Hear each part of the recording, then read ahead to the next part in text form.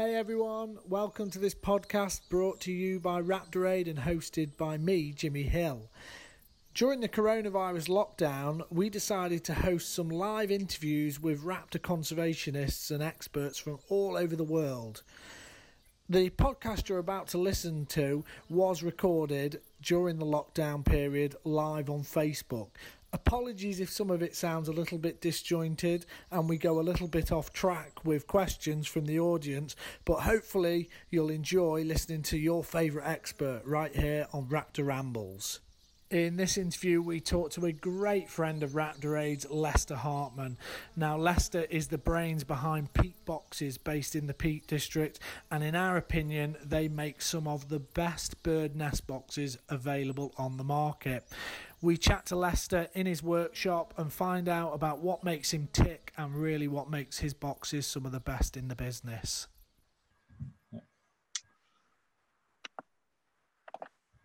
Right, okay, Lester, I think we should be live and kicking. Welcome to Raptor Aid Q&A. Finally, we've managed to get you on after you were supposed to be one of the very first ones we did, and technology kept beating us. But anyway, hopefully this is going to work. How are we? We're in your workshop, aren't we? You're right. Yeah, this is actually the third attempt, isn't it? But I've now got high-speed internet, which I think makes the difference. Well, I think it's as much my inabilities as it is your internet inabilities. But anyway, good. Well, we're working so far, so let's carry on. So I always start the same way, as you've probably seen on some of the other ones. Anyone tuning in, ignore the bottom camera so Lester can show us around the workshop in a minute. So don't worry, there's not supposed to be two Lester Hartmans on your screen. But we're going to talk about. Just tell us a bit about you. I always get it wrong. Do you call yourself a joiner or a carpenter? What's the correct title for your profession? I've always called myself a designer in wood, in actual fact. Okay. It's the design side that interests me the most, and the making of it is just, the icing on the cake. Yeah. And I have done a lot of very unusual stuff. It was all bespoke, so... yeah, well, I mean, that goes to show for the nest boxes, which we'll come on to in a bit. But I know you've done all the. Well, I've seen pictures in the workshop of music sound studios or worktops for that, and that incredible staircase that I'm really jealous of. Which, So I know you've done. All sorts of stuff. Okay, so you're a designer of wood. How long have you been doing it for? This isn't just a hobby, is it? Go on. No, I've actually got a degree in horticulture, but after about 5 years of growing early strawberries, I moved into the building trade. I had apprenticed as a child to every trade from the age of 19 to about 16. This was 9 to 16, and I very quickly got into the joinery side of stuff. And then I started employing people, and I was incredibly fortunate that I took on a couple of lads who, one was the best joiner I've ever come across, and he had a fantastic reputation.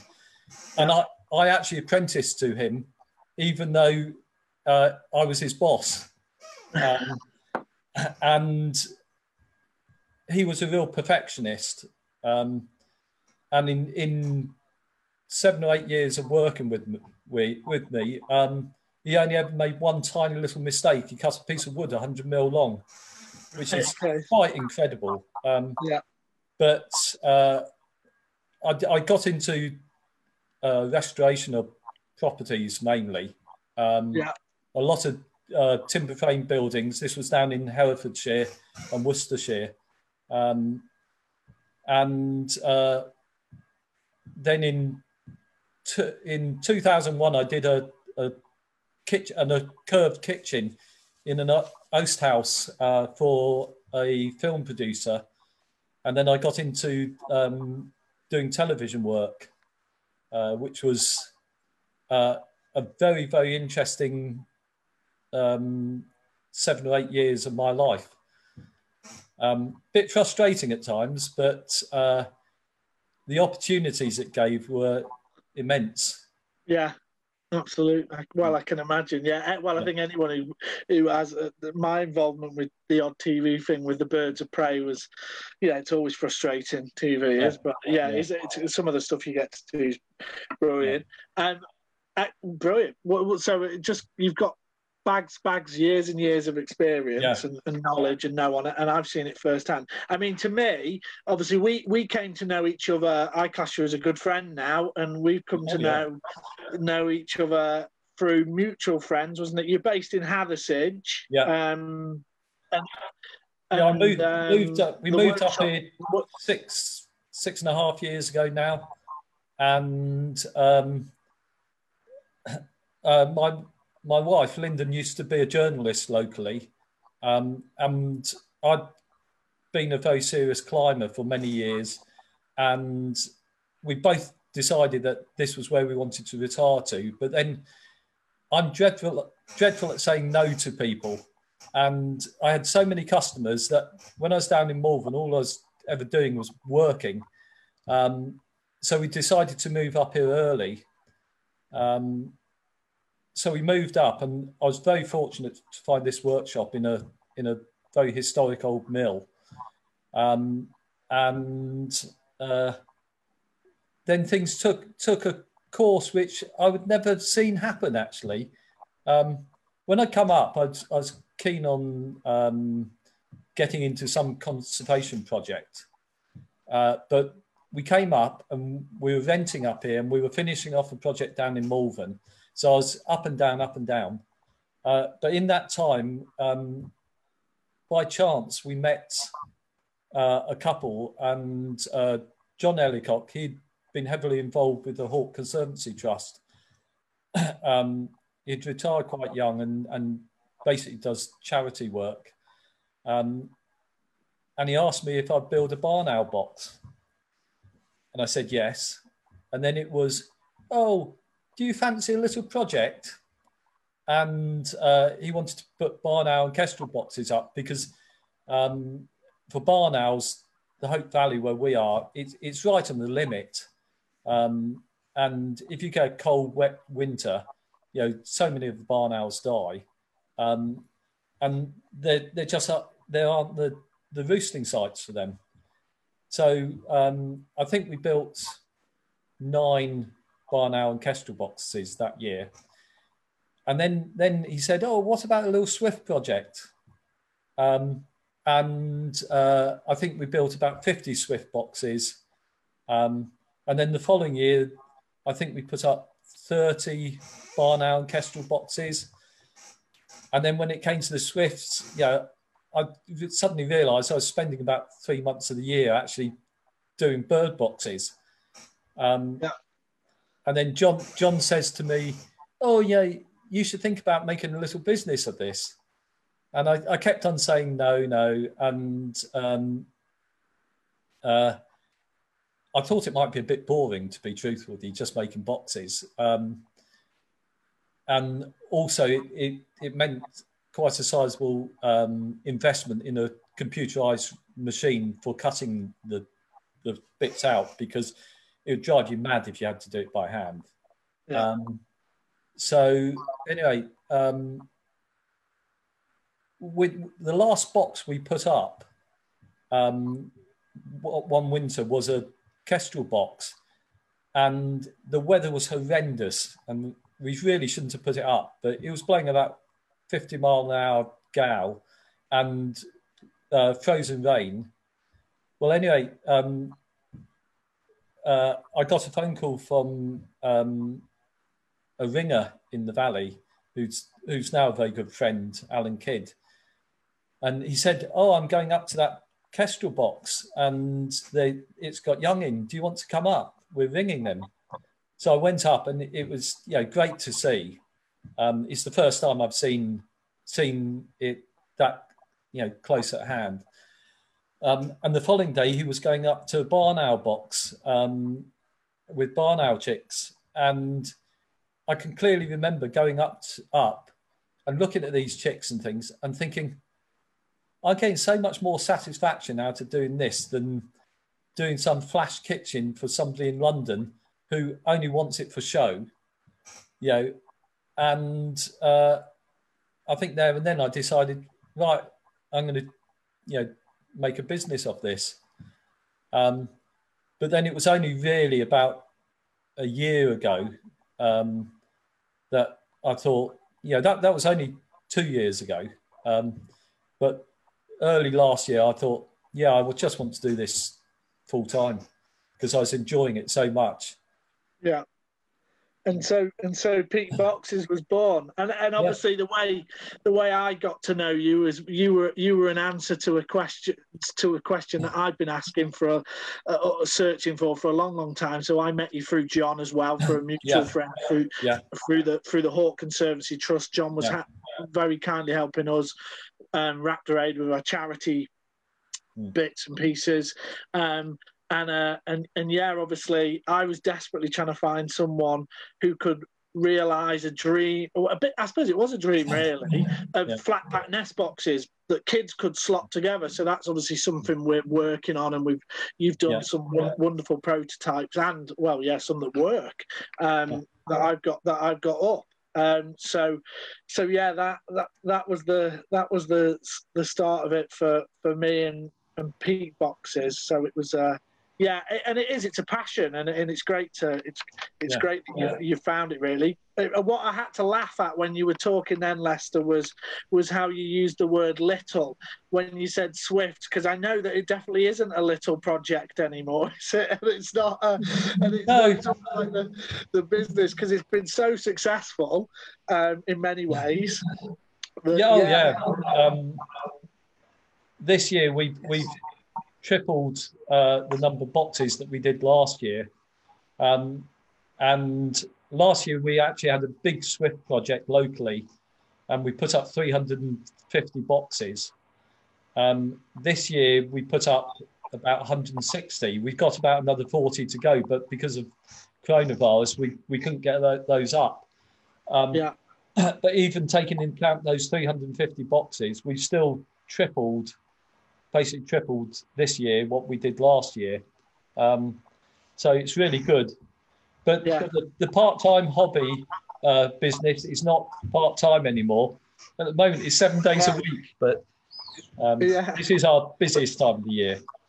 Yeah, but you're still smiling, and of course, you say we because it's a family thing as well, isn't it? So obviously, Lyndon, your wife, that is involved, and you know the girls get involved as well, and partners of the girls. So it's exciting times, and we can't not talk about your success at Bird Fair as well. I shared a picture, obviously, of me stood with you and Lyndon on the stand. So Bird Fair was last year, wasn't it?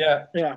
Well, when we set up the business, one thing John was adamant that we had to have a really good website, and fortunately, he knew somebody who was very good, and we used Anna Clark from Blunt Crayon, and she produced a fantastic website. And then about February time, loads of people were saying you really should go to Bird Fair. So Lyndon got in contact with them, and they responded saying, "Thanks for the inquiry, but there's a waiting list. We'll let you know in the future if there's ever anything come up." Mm-hmm. About half hour later, we got I think it was an email saying, a stand's just come up if you want it. So we found out later that there's actually a 10-year waiting list to go to Bird Fair. But anyway, I've built a number of stands and things in the past, and being in TV, props and stuff.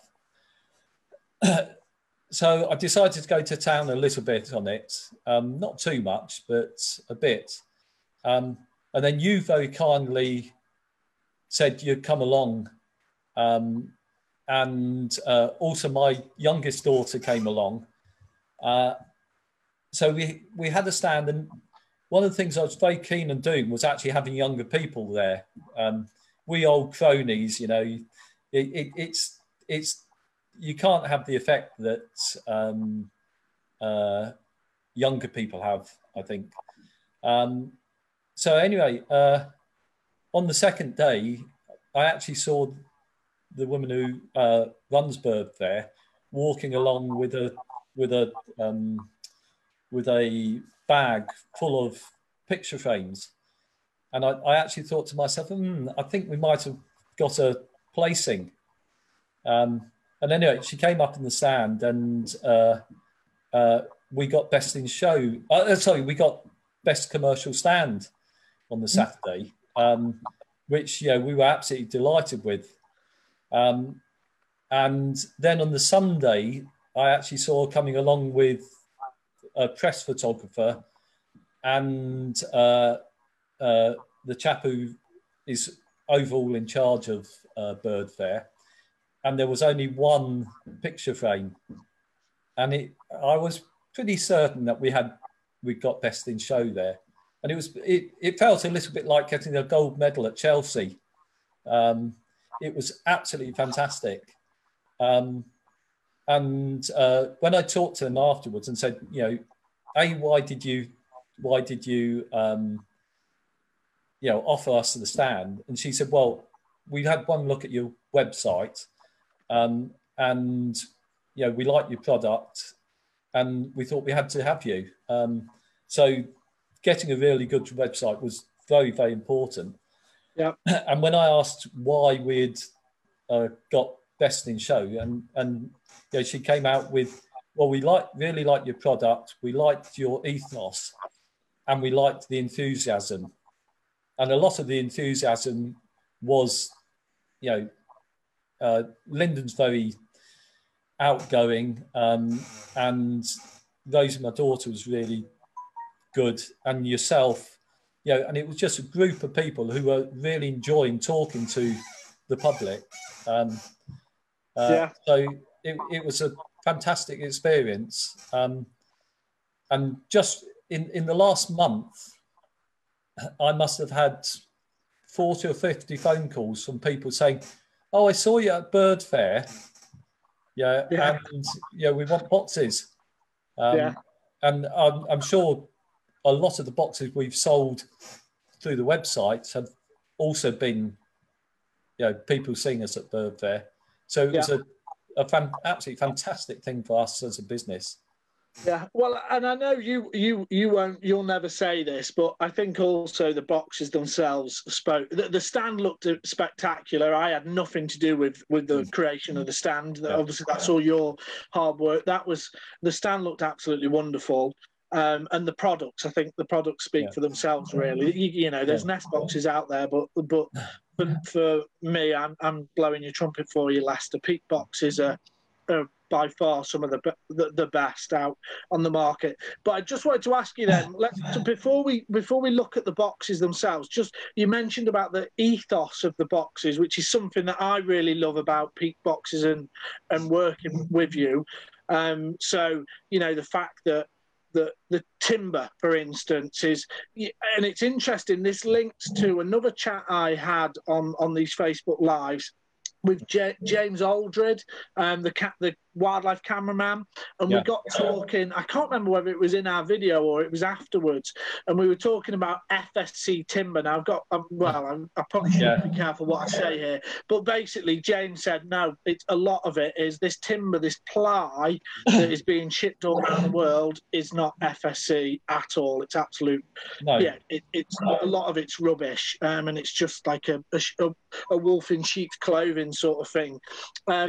So that that's where your work with DuraPly, which I'll get you can talk about in a second, is wonderful. But just explain the whole ethos behind the materials and the way you go about making the boxes, and even down to the delivery of them. Well, first of all, in the past, when in my joinery and furniture making days, I've always tried to do the best I'm capable of doing. And I always want to test materials to destruction, because what I don't want to do is produce something that, 2 or 3 years down the line isn't any good. My experience of Far Eastern ply, probably 10 years ago, by then I'd stopped using it. Certainly Malaysian ply, although it's FSC, a lot of the timber is coming from deforestation, illegal deforestation as well. But more important to me even than that was the death rate of people working in the factories is absolutely horrendous. And it's because they're using formaldehyde glues, which are carcinogenic, with no protection. And when I found this out, I actually stopped using it. And when I started the concept of the boxes, I really wanted to do my research and find a supplier who could supply something that I was happy with. I thought of doing solid timber, but to be truthful with you, to do a really good product, the cost is horrendous, and it's not really possible to do it with a computerized machine. Yeah. And I found this company, Duraply. There's only one company in Britain that imports it, but unfortunately I deal with them. And it's Plantation Poplar from Spain. They use water-based glues in it. So they're completely safe, and they're safe to the environment as well. Once they've laminated it up, they actually put it into a vacuum and take out nearly all the moisture. And if you get wood below 5% moisture content, the cell structure breaks down slightly, and then the cells can't reabsorb moisture. So it means that in wet conditions, the only place the water can go is between the cells, which means there's very little swelling. Although I don't hand it on, they actually give a 15-year guarantee against delamination. Yeah. It would be a nightmare to pass that on, because if there were problems, trying to prove people had put the boxes up right, etc., it'd be a problem. Yeah. But how I've always tested ply, to any exterior sort of ply, is an old way that the Timber Research and Development Association used to do it. They're very sophisticated now. But basically, you soak a piece of ply in boiling hot water for 5 minutes. Then you take it out, put it into a freezer, leave it in the freezer for a day, take it out, back into boiling water, back into the freezer, and keep doing this. And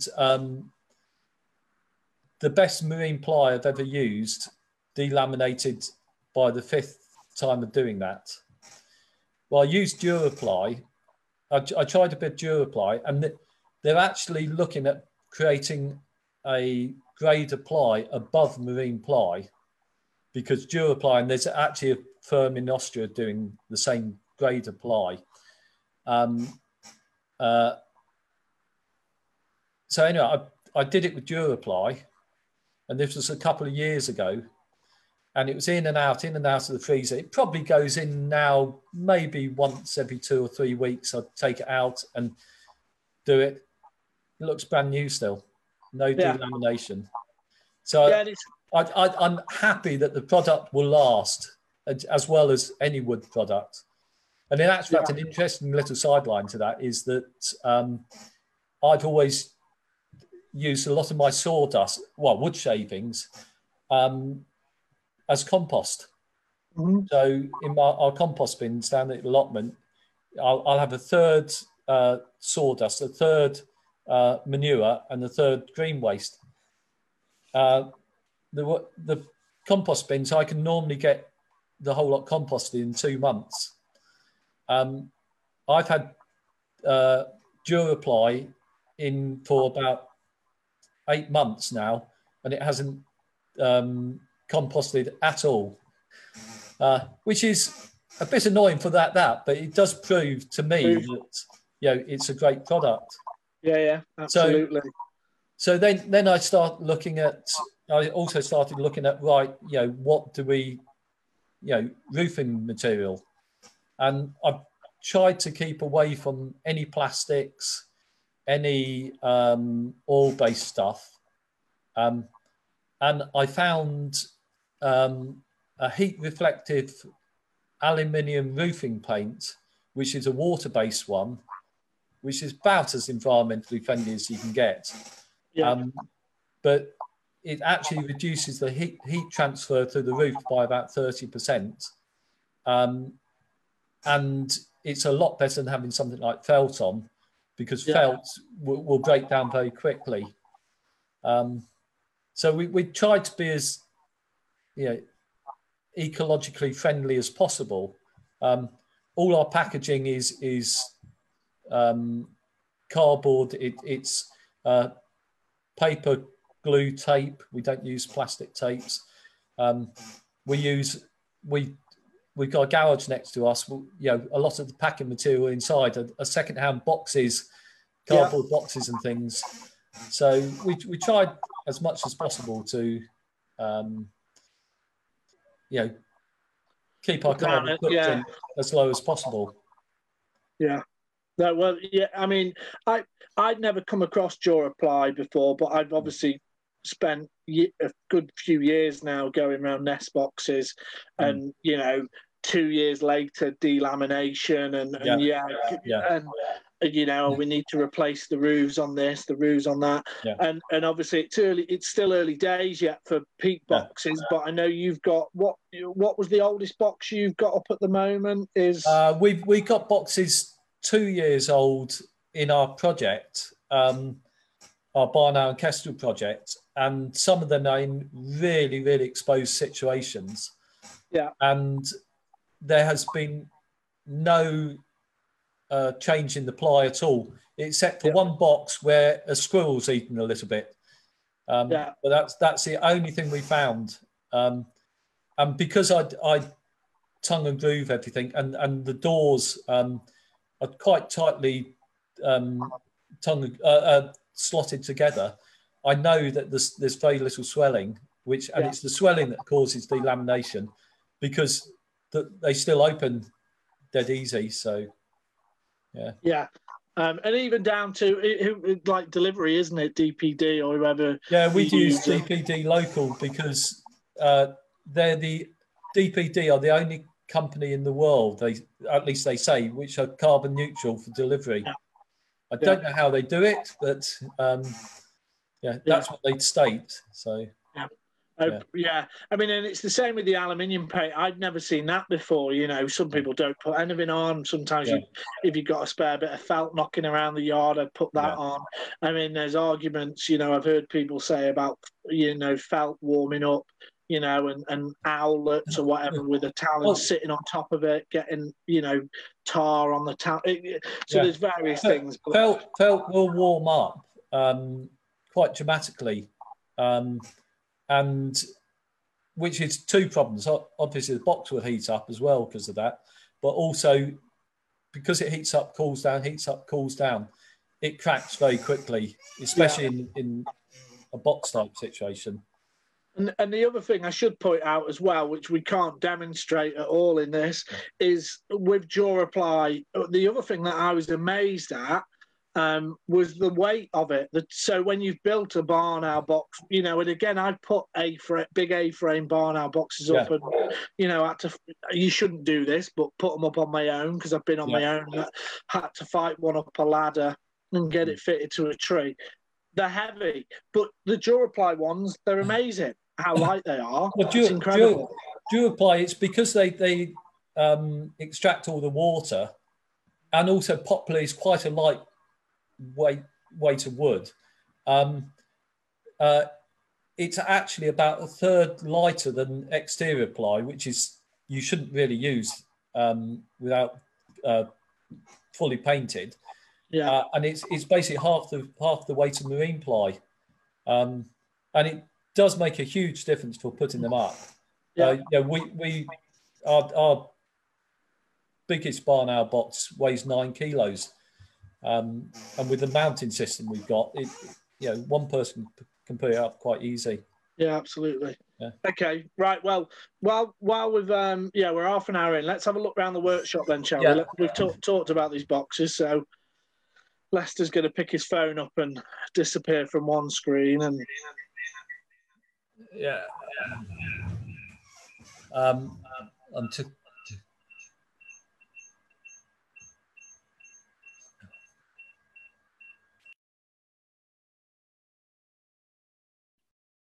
right, we can hear you. You've muted both of them, just so you know. There we go. Your phone, Mike. Yeah. That's it. Right. Brilliant. Right. So this is where this is the work. Well, this is part of the workshop.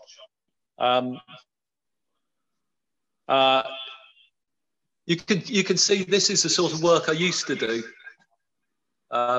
Staircase, loads of curved work. That was the kitchen. But now it's the barn owl boxes. Yeah. So at the moment, a lot of our work is in Swift boxes. So in this room, you can see that here's a load of boxes ready for some have got paint on, some haven't. Yeah.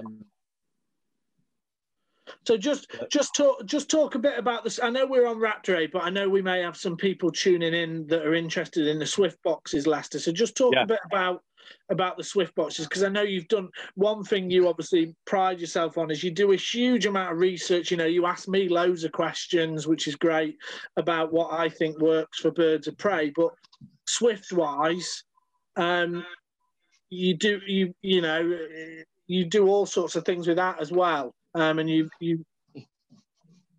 I'm trying to turn the sound off. One moment, I'm just getting the sound off on the computer. No worries. That's better. No, it's still coming through. I don't know. When I decided to go into the barn owl boxes, is there a problem with the sound, by the way? No, it's a bit echoey, but don't worry about it. I think most people will be able to cope with it. Don't worry too much. There you are. Hopefully that works. Yeah, when I started with the barn owl boxes, with the Swift boxes, I talked to a chap, Nick Brown, who's runs the Swift side of things for the Derbyshire Wildlife Trust, and said, who's the best person in the country to talk to? Yeah. And he said, Mark Clanfield down in Bristol. So I got in contact with Mark, and my daughter actually lives one of my daughters lives in Bristol, so it was quite useful. But I went and saw him, and he's the nicest person you'll ever come across. And he basically just gave me all his research that he'd done over the best part of 15 years on bird box design. And it was just fantastic. So I came back and produced a load of boxes and then took them back down. And since then, we've been working together, for 2 years now on perfecting things and developing up ideas. When it came to the barn owl boxes and kestrel boxes and tawny owl boxes, John recommended Matt Stevens down in at the Hawke Conservancy Trust. So I went and saw him, and there was a chap, Nigel Lewis, there who'd done huge amounts of work for barn owls, and I think the MBE for his work. And he and Matt had spent years and years developing up box designs, and they gave us permission to use their box designs. So we did that, and then I got to know yourself, and we developed up bits on little owl boxes and tawny owl boxes, and obviously the slot together boxes. So I've tried to work with the people I think are some of the best around, and people that I can work with. Mark Glanville and I think very similar on design. And it doesn't matter if you're designing a house for a person or a house for a bird or a staircase, whatever. Design is design. So it's just trying to get a product that works best, lasts a long time, etc., etc.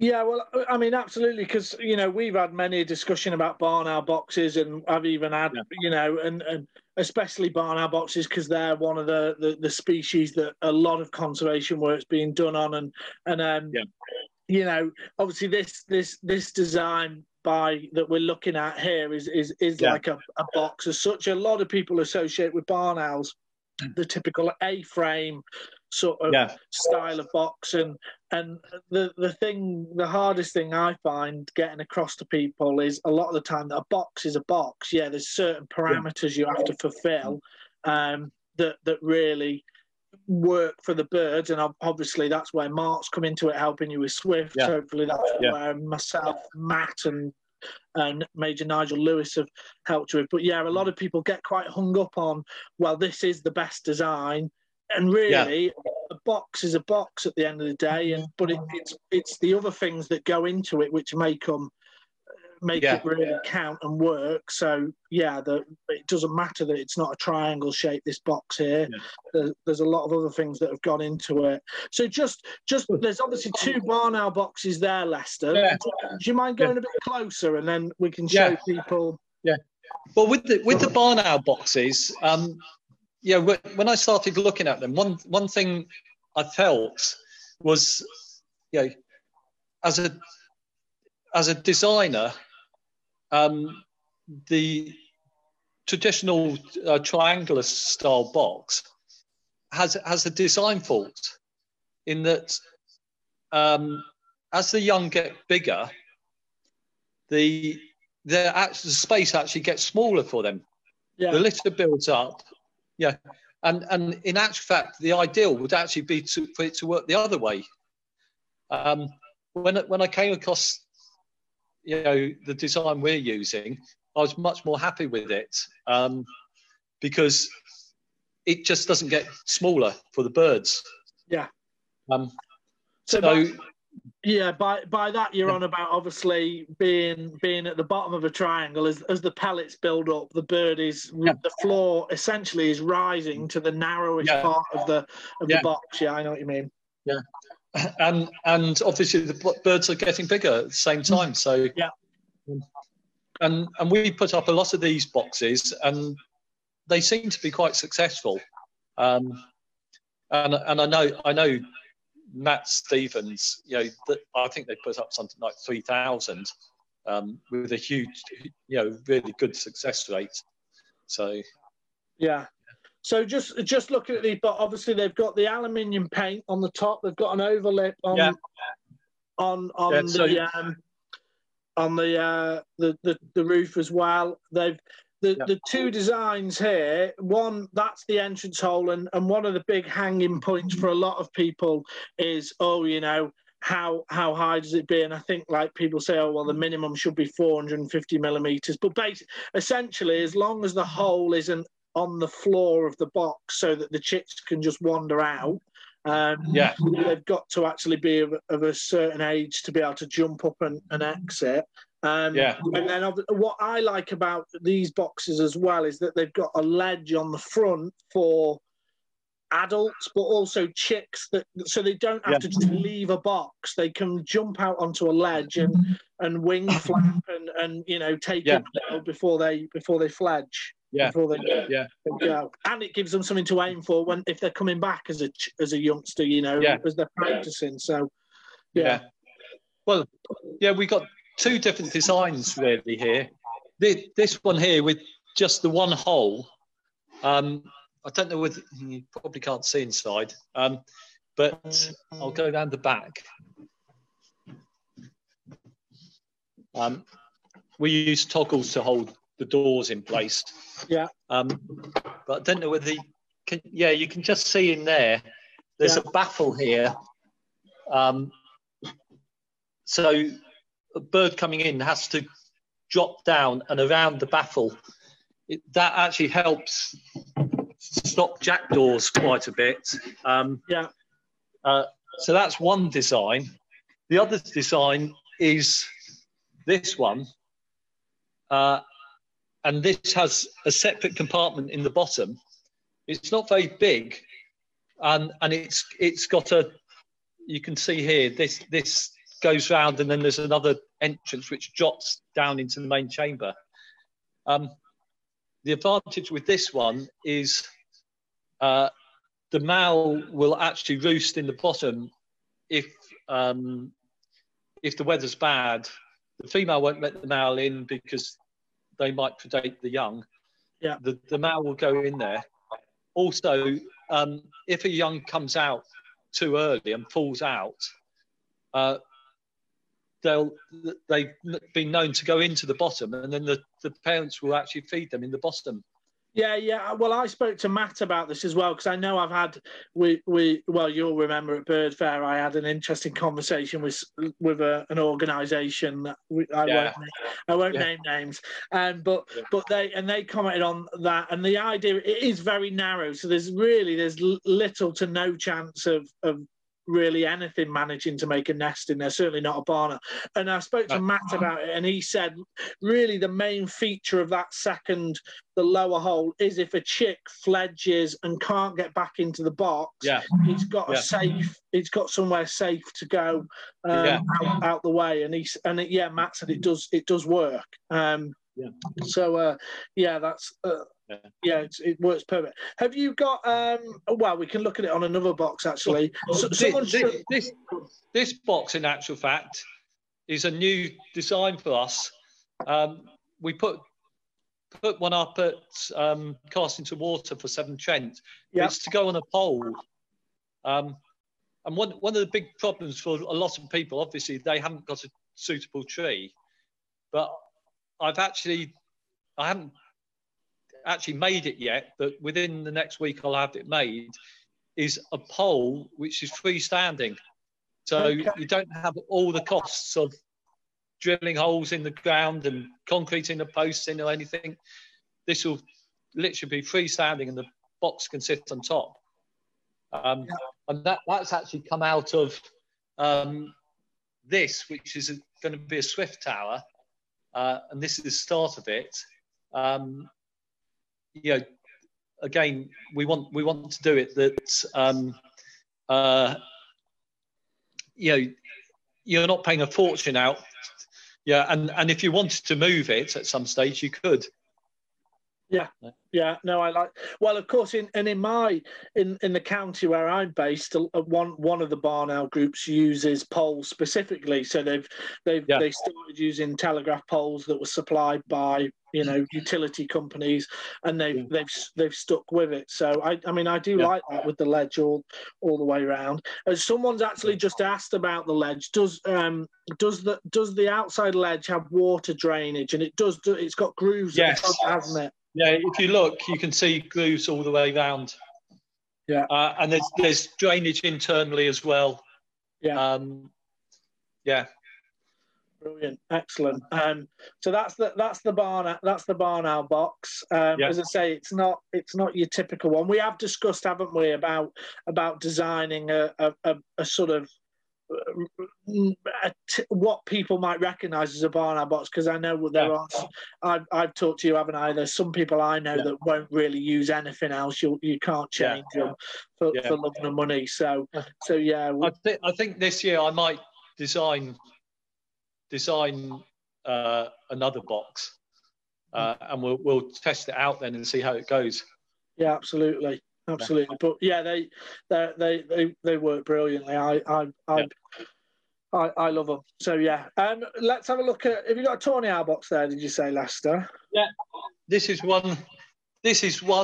If you look, it actually says Raptorade on. Very good. Because you obviously sell some of my boxes. Well, yeah, I only sell your boxes. Yeah, they're brilliant. Yeah, I use them. Yeah. So, and this has an entrance on the side to get in, so that this was something.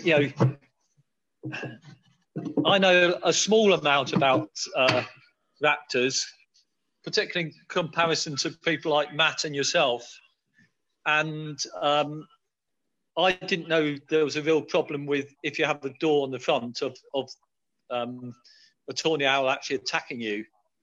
So when the first design I made, when I took it down to Matt, he said, no, you can't have the door on the front. And you said the same. So we moved the door down to the side. Yeah. And also these are a bit shorter than normal boxes and wider and deeper. And that was, again, through talking to yourself and Matt. So you can probably explain that better than I. Well, yeah, I mean, it's just a case of I'm looking. I enjoy monitoring tawny owls, and we've just put 30 of these up in Delamere Forest near us as part of a project, and I'd always argued if you go on Google and Google a tawny owl box or a nest box design, it's been the same one. So this is what a lot of people will call a chimney style box where the owl drops in. Obviously, tawny owls being a cavity nester, that's what they like, but they will nest on open nests but traditionally it's hollows in trees. You can get the box that's like underslung under a tree, so it's like that turned on its end without so they run into it, so to speak. But I prefer this, and I've had a lot of success with this. But what I've always thought, and it was great to work with you on it, was tawny owl boxes that are the designs that are available on the internet are too narrow. When you look at a tawny owl, most people won't have had the opportunity to, and it's fair enough. But the adult bird, they're quite short, stocky birds, but they have a really long tail on them. And I always thought, well, when the female sat on eggs, obviously it's quite cramped conditions, so you wanted to have a bit more space and not damage things like a tail. But then also the chicks, as the chicks are developing, you're then going to have an adult tawny owl and then potentially 2, maybe 3 chicks in there. And even though tawny owls branch at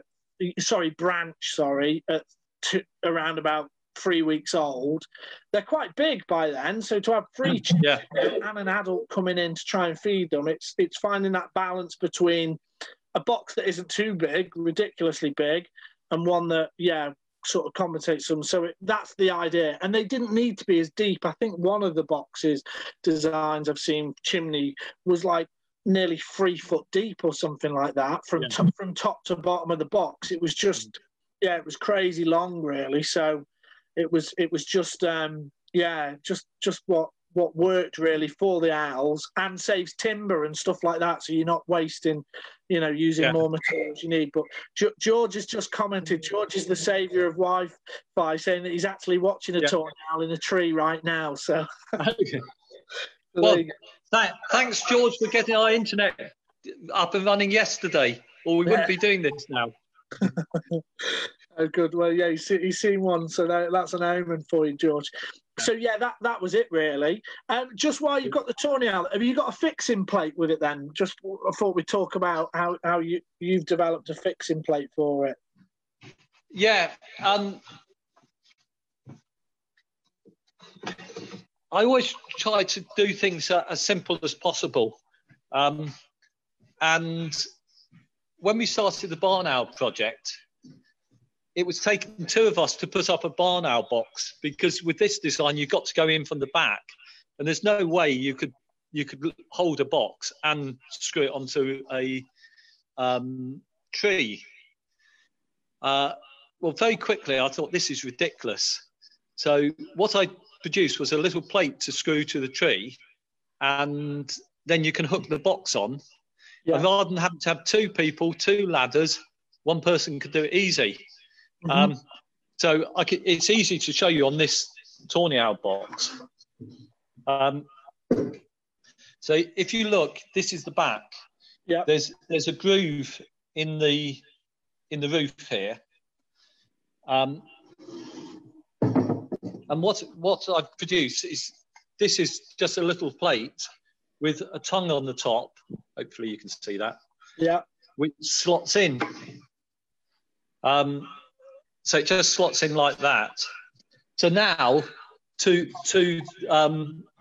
fix the box, you just fix that plate onto the tree, which is easy. With the bigger boxes, the plates are just a mounting plate, basically a temporary plate. You then drop the box onto it. Hook it on, yeah. And the barn owl boxes, I can just stick on my shoulder straight up a ladder, just turn, drop it on, and then you fix through the box and the plate to get permanent fixings. Yeah. With the Swift boxes, this is a half apex box that we do, but you can see, these are plates, and that's for an apex box, and the box just drops on, and then you screw into that, and that's it. But it does make fitting much easier. Yeah. So you exactly. So you just go on.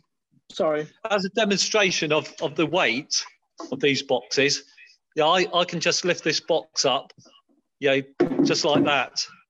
One-handed, yeah. Yeah. Yeah, so essentially you just fix the plate to the tree on, and then you take the box up and hook the box onto the plate, and then fasten the box to the plate. Yeah, absolutely. Yeah. Actually, there's a plate which is on the wall here, which I used to have a box on there. Yeah. You literally just, I don't know whether you can see that, but it just hooks on like that. Yeah. And then you open up the back and screw through. Yeah. It didn't actually quite work, that one, because it was the wrong size plate, but yeah, that's the gist of it. No, that's absolutely. Brilliant. And well, it works. I will just say, health and safety wise, if you are putting a box up, do it 2 people. Don't necessarily do it. Don't be like me and Lester. That's my health and safety head coming on, because I get told off if I. Yeah, but really, 2 people do. But you also, and I know I do with our boxes. You send out a full list of sighting information and something we've worked on, a couple of documents on where to put the box and how to fit it, and all the what fittings potentially you can use as well. So absolutely right. I know what that box is in front of us, so that's a Little Owl box. Yeah. And this is one that I worked with you on the design predominantly, didn't I? Well, yeah. I mean, I have to. I'm definitely not going to take any credit for this, because this is the Bob Shepherd design. So again, if anyone's been on Google looking for Little Owl designs, this is kind of like the go-to. It's because it's so good. Yeah. It doesn't need really adjusting. Yeah. I think the only thing we've adjusted is we've made. You said about the shelf on here. I remember that. Yeah. I mean, the BTO, the Bob Shepherd design. Bob Shepherd, by the way, is an ornithologist and Little Owl expert. Really, he monitors hundreds of little owl nest boxes, and I think him and his dad came up with this design. Yeah. But the BTO design that's online, I think, is quite old now. But yeah, so I like to put a ledge on the front of it for the owls to come and go, and we made it wider, didn't we? We made it a bigger surface area in the floor area, but the crucial thing for little owls is, obviously, as Leicester's holding it up, is that tunnel and then the drop down. Because I know a few studies have been done on the species where one of the biggest mortality impacts on chicks is that they can get out the box too early and succumb to fledging too prematurely. So the idea is they can't get up to where the entrance hole is until they're near enough ready to fly, basically. They really like it pitch black, don't they? That's why having the tunnel go round, there's almost no light goes in. So yeah, I mean, it acts like a traditional. When I go around my little owl nest sites that I've got in natural sites, in oak trees, in farmland around here in Cheshire where we are, but it's the same in Gloucester with orchards. They'll find a cavity, and then the nest site can actually it could be 2-3 meters further in down the tree. They'll disappear off up a branch, and so they're actually quite tricky to monitor in natural sites. But yeah, that's why they like this style of box that Bob's designed, is because they can disappear down the tunnel and then drop into a pitch black cavity, just like they would in a tree, basically. So yeah, it's a good design. Something that might interest people is this tower. It's very much a modular setup. So this has got a roof which actually has bats, a section for bats, and then this is one section, the second section, and they all slot together. This is actually just going to be for swifts, but we're going to do one for general birds, but also, I'm looking at doing one for barn owls and kestrels, because it's known that barn owl and kestrels will work quite well together. Matt actually tells the story of how, with one of these boxes, the barn owls had young, and there was a kestrel actually nesting with young on the frontier. Oh, right, okay. And they were quite happy together. Right. But the beauty, if you have the two together, is that the kestrels tend to keep jackdaws out of the way during the day. And, obviously, although they both hunt voles, they're hunting it at different times of the day. So if there's enough food around, they work really well together. Right, okay. Yeah, I'm not. In actual fact, another thing with this design is that we don't get quite as much jackdaw damage, jackdaw problems as a more traditional design, because the jackdaws actually have problems getting twigs and stuff around. They will still do it. But when we started, we were using the Nigel Lewis Mark 7 design, and this opening was quite a bit bigger. And there was a big problem with jackdaws with those around here in particular. We've now got both this design and the previous design. This is the Mark 9 design. And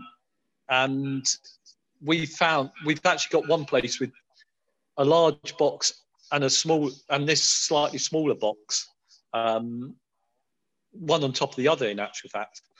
And the jackdaws couldn't get twigs in the smaller box. They got one or two in and then gave up. So Good stuff. Yeah, and because I know that's often a question I often get asked with helping people with boxes is they say, oh, we really want, we don't want jack doors or stop doors, but you have to take the rough with the smooth, and yeah, so that's a good way of getting around it is or well, it's just trial and error, isn't it? Which is why it's so helpful working with people like Matt and ourselves and Major Nigel Lewis and Bob Shepherd and all those. It's these. That's the wonderful thing about these boxes, including the Swift boxes, is they work out in the field. They're not just, they don't just look nice and they're super well made out of super materials. They actually work, and that's the aim of it really, is to make sure that they do work. So before we finish, because we've done, we don't have to finish just yet. We're on an hour. I knew this was going to be a long one, because we could talk forever, us two. What are the plans? What are we allowed to talk about? Any? We haven't got any secret things that we can't talk about, have we? What's the future? Obviously, Bird Fair's cancelled this year, so we're not going to be at Bird Fair, which is a massive shame. Because we were going to do something jointly, weren't we? With quite a bit of interactive stuff. I'm just in the process of sorting out supplying cameras for people. Yeah. And working with a number of people. I'm trying to do a remote system that you could have in the barn owl box, run off a battery with being charged by solar and transmitting it, the signal back to your house. And yeah, we've got quite a few little things going on. Obviously, flat pack boxes. We've still got to pull a figure out with them, we're developing that up. There's quite a lot of interest with schools. So yeah, there's a lot going on. And I will just mention, we have to mention that as the company develops, I suppose you're going to develop new ideas and new ranges, or develop different things. So like with the flat pack boxes, you have done tit boxes for blue tits and great tits and so other species but it's worth mentioning, I suppose, people can get in touch with you. I think probably the one thing you enjoy most is when someone gets in touch with you with a challenge. So you've done a peregrine box, you've just done me this swallow thing that I've got to put up on Monday to test.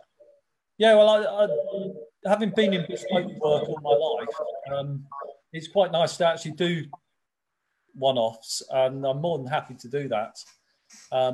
So yeah, there's all different things going on. If people want anything special and they get in contact with me, I can try to help. Yeah. So, yeah. Well, you've helped me loads. As I say, I only mentioned this swallow thing to you the other day, and you've sent this great. I after I got off the phone to you, I thought, how is this going to work? But actually, I think it might work. It looks really good what you've. So we'll test it out and see whether my swallows take to it. And it's just trying to recreate, what you think birds like, and a lot of that is just observations and things. And talking to experts, it makes a huge difference. That get working, and that's the ultimate thing. So and then we've got some other. I don't know. We've got some other things up. We're working on or talking about, which we won't say too much. But I think cameras. I get asked a lot by people about cameras. So, and especially it's the time of year people want to be able to see. Before I came on air, I said to you, didn't I? I was watching peregrines in Exeter, so to see if their chicks are hatched, and schools, working together and getting into schools. That's a really interesting thing, because if we want to make a difference, the easiest way is to actually influence the kids. They're the generation that will really make the difference. Well, absolutely, yeah, yeah. Not us. And your generation, you're Well, much younger than me. I nearly said not as old cronies like you said before. I was including me in that bracket now. No, I don't include you. You're much too young for that. Yeah, someone has asked a question. I'll answer it quickly. Is there a minimum height they should be mounted in direction? Well, I'll answer the Raptor one. You can answer the Swift one in a second. So bird of prey ones, depending on the species, obviously you need prime habitat that you know they use. So rough tussocky grassland for barn owls and kestrels, and yeah, I could go on about tawny owls and little owls as well individually. But height-wise, I tend to say about 10 foot, 12 foot. People think they need to be right up in the top of the tree. They don't, because if you're not going to monitor it, then that's all right. But don't forget, you need to be able to get up to the box to potentially clean it out. Yeah. Got jackdaws or a non-target species.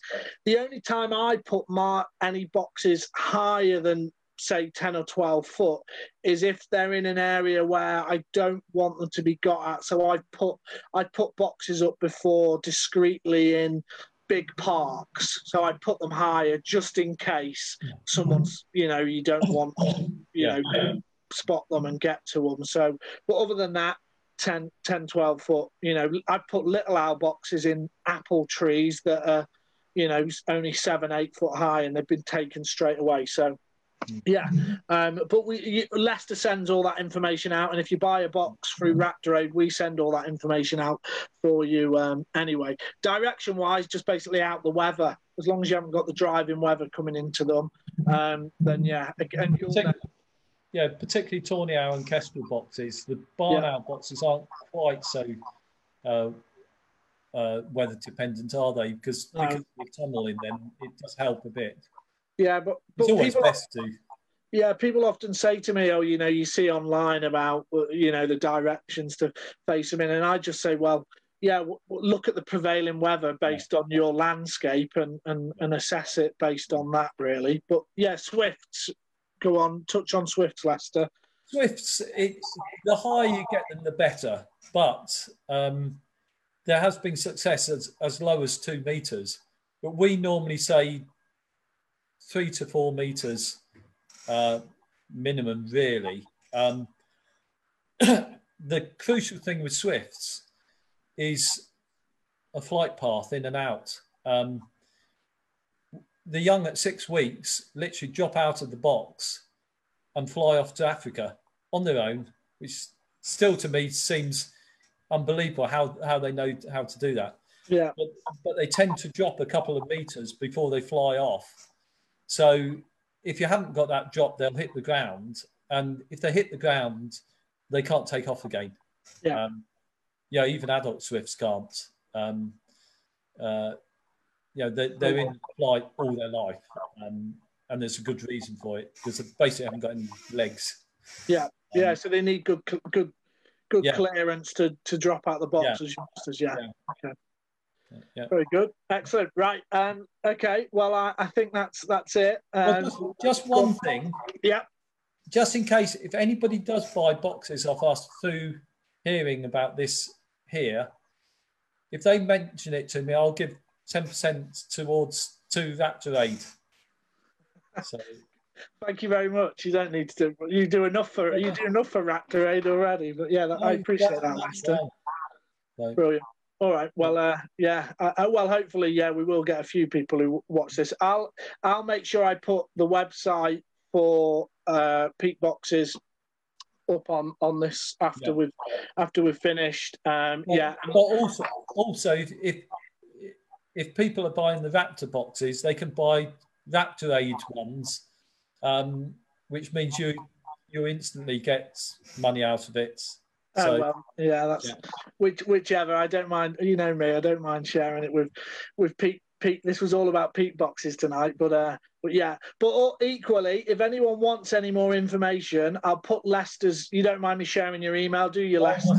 I'll put your email up, and I'll put my email up, because we're both pretty likable guys, and we're more than happy to chat to people if they want advice on nest boxes, or they've got ideas, especially if you're a school teacher and you want to develop something once this crazy virus has disappeared, then but either of us we are setting up a pack, aren't we, for schools, which will be interesting when we get that sorted. Yeah, absolutely.